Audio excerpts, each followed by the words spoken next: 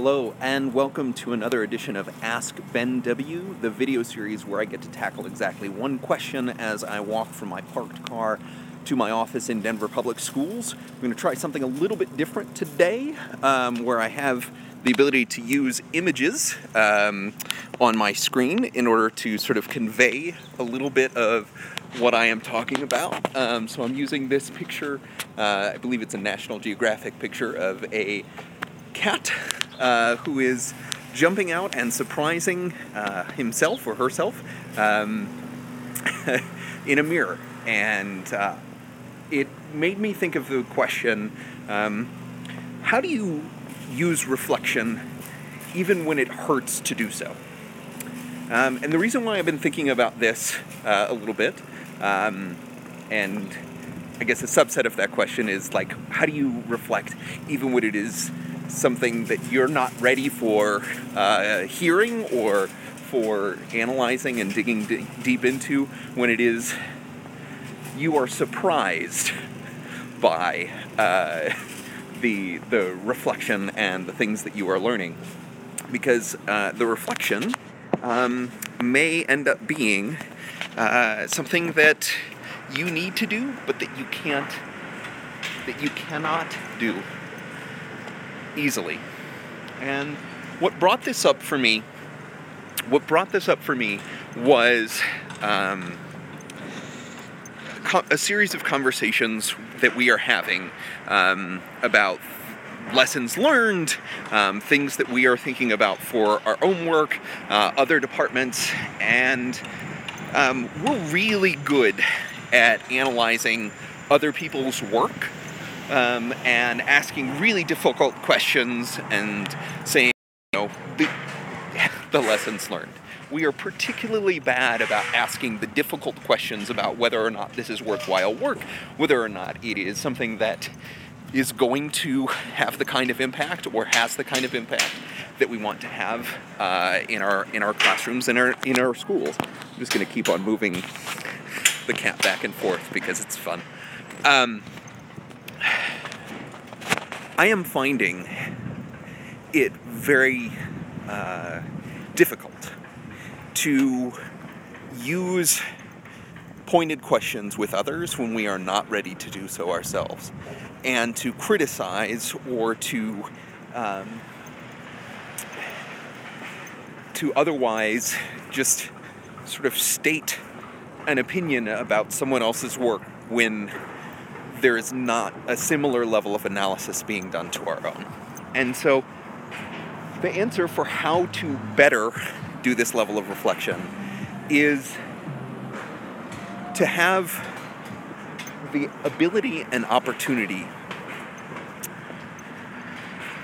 to lay it out, to lay your work out on the table, and to encourage others to see what you cannot see. And this is where, the reflection with others is so valuable.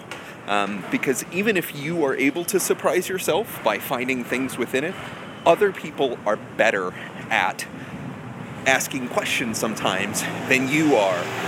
And that is one of the sort of lessons of, when other people are presenting their work, you are skeptical. You are... you have maybe a healthy skepticism for what's going on. But when you're doing it for your own, it is so hard to see your biases. It is so hard to ask those difficult questions about whether or not something really was effective. And so it is only through the transparency and the way in which we can share our work and ask those questions of one another.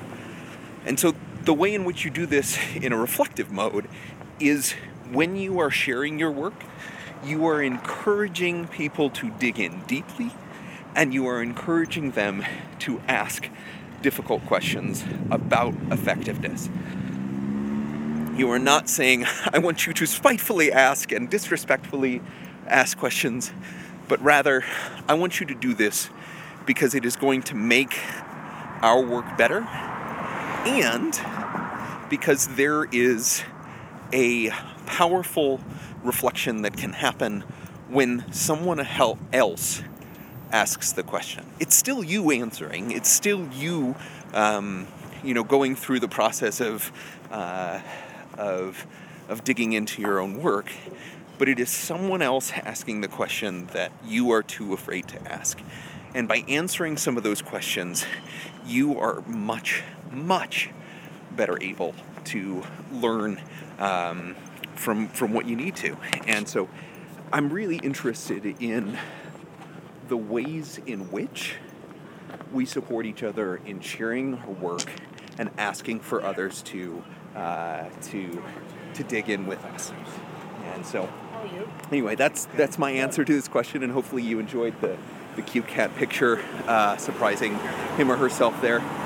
There's a lot of value to be derived in that conversation. So, if you'd like to ask me a question, please do so using the hashtag AskBenW on Twitter or wherever else hashtags can be found. And then, once you have done that, we get to have a conversation together. The live stream is a lot of fun to do. Hopefully, we can start the interaction during the live stream as well. I got to figure out a way to do the auto tweeting once the live stream is up so that we can do this in a live fashion. But thanks for learning with me, and I hope you have a great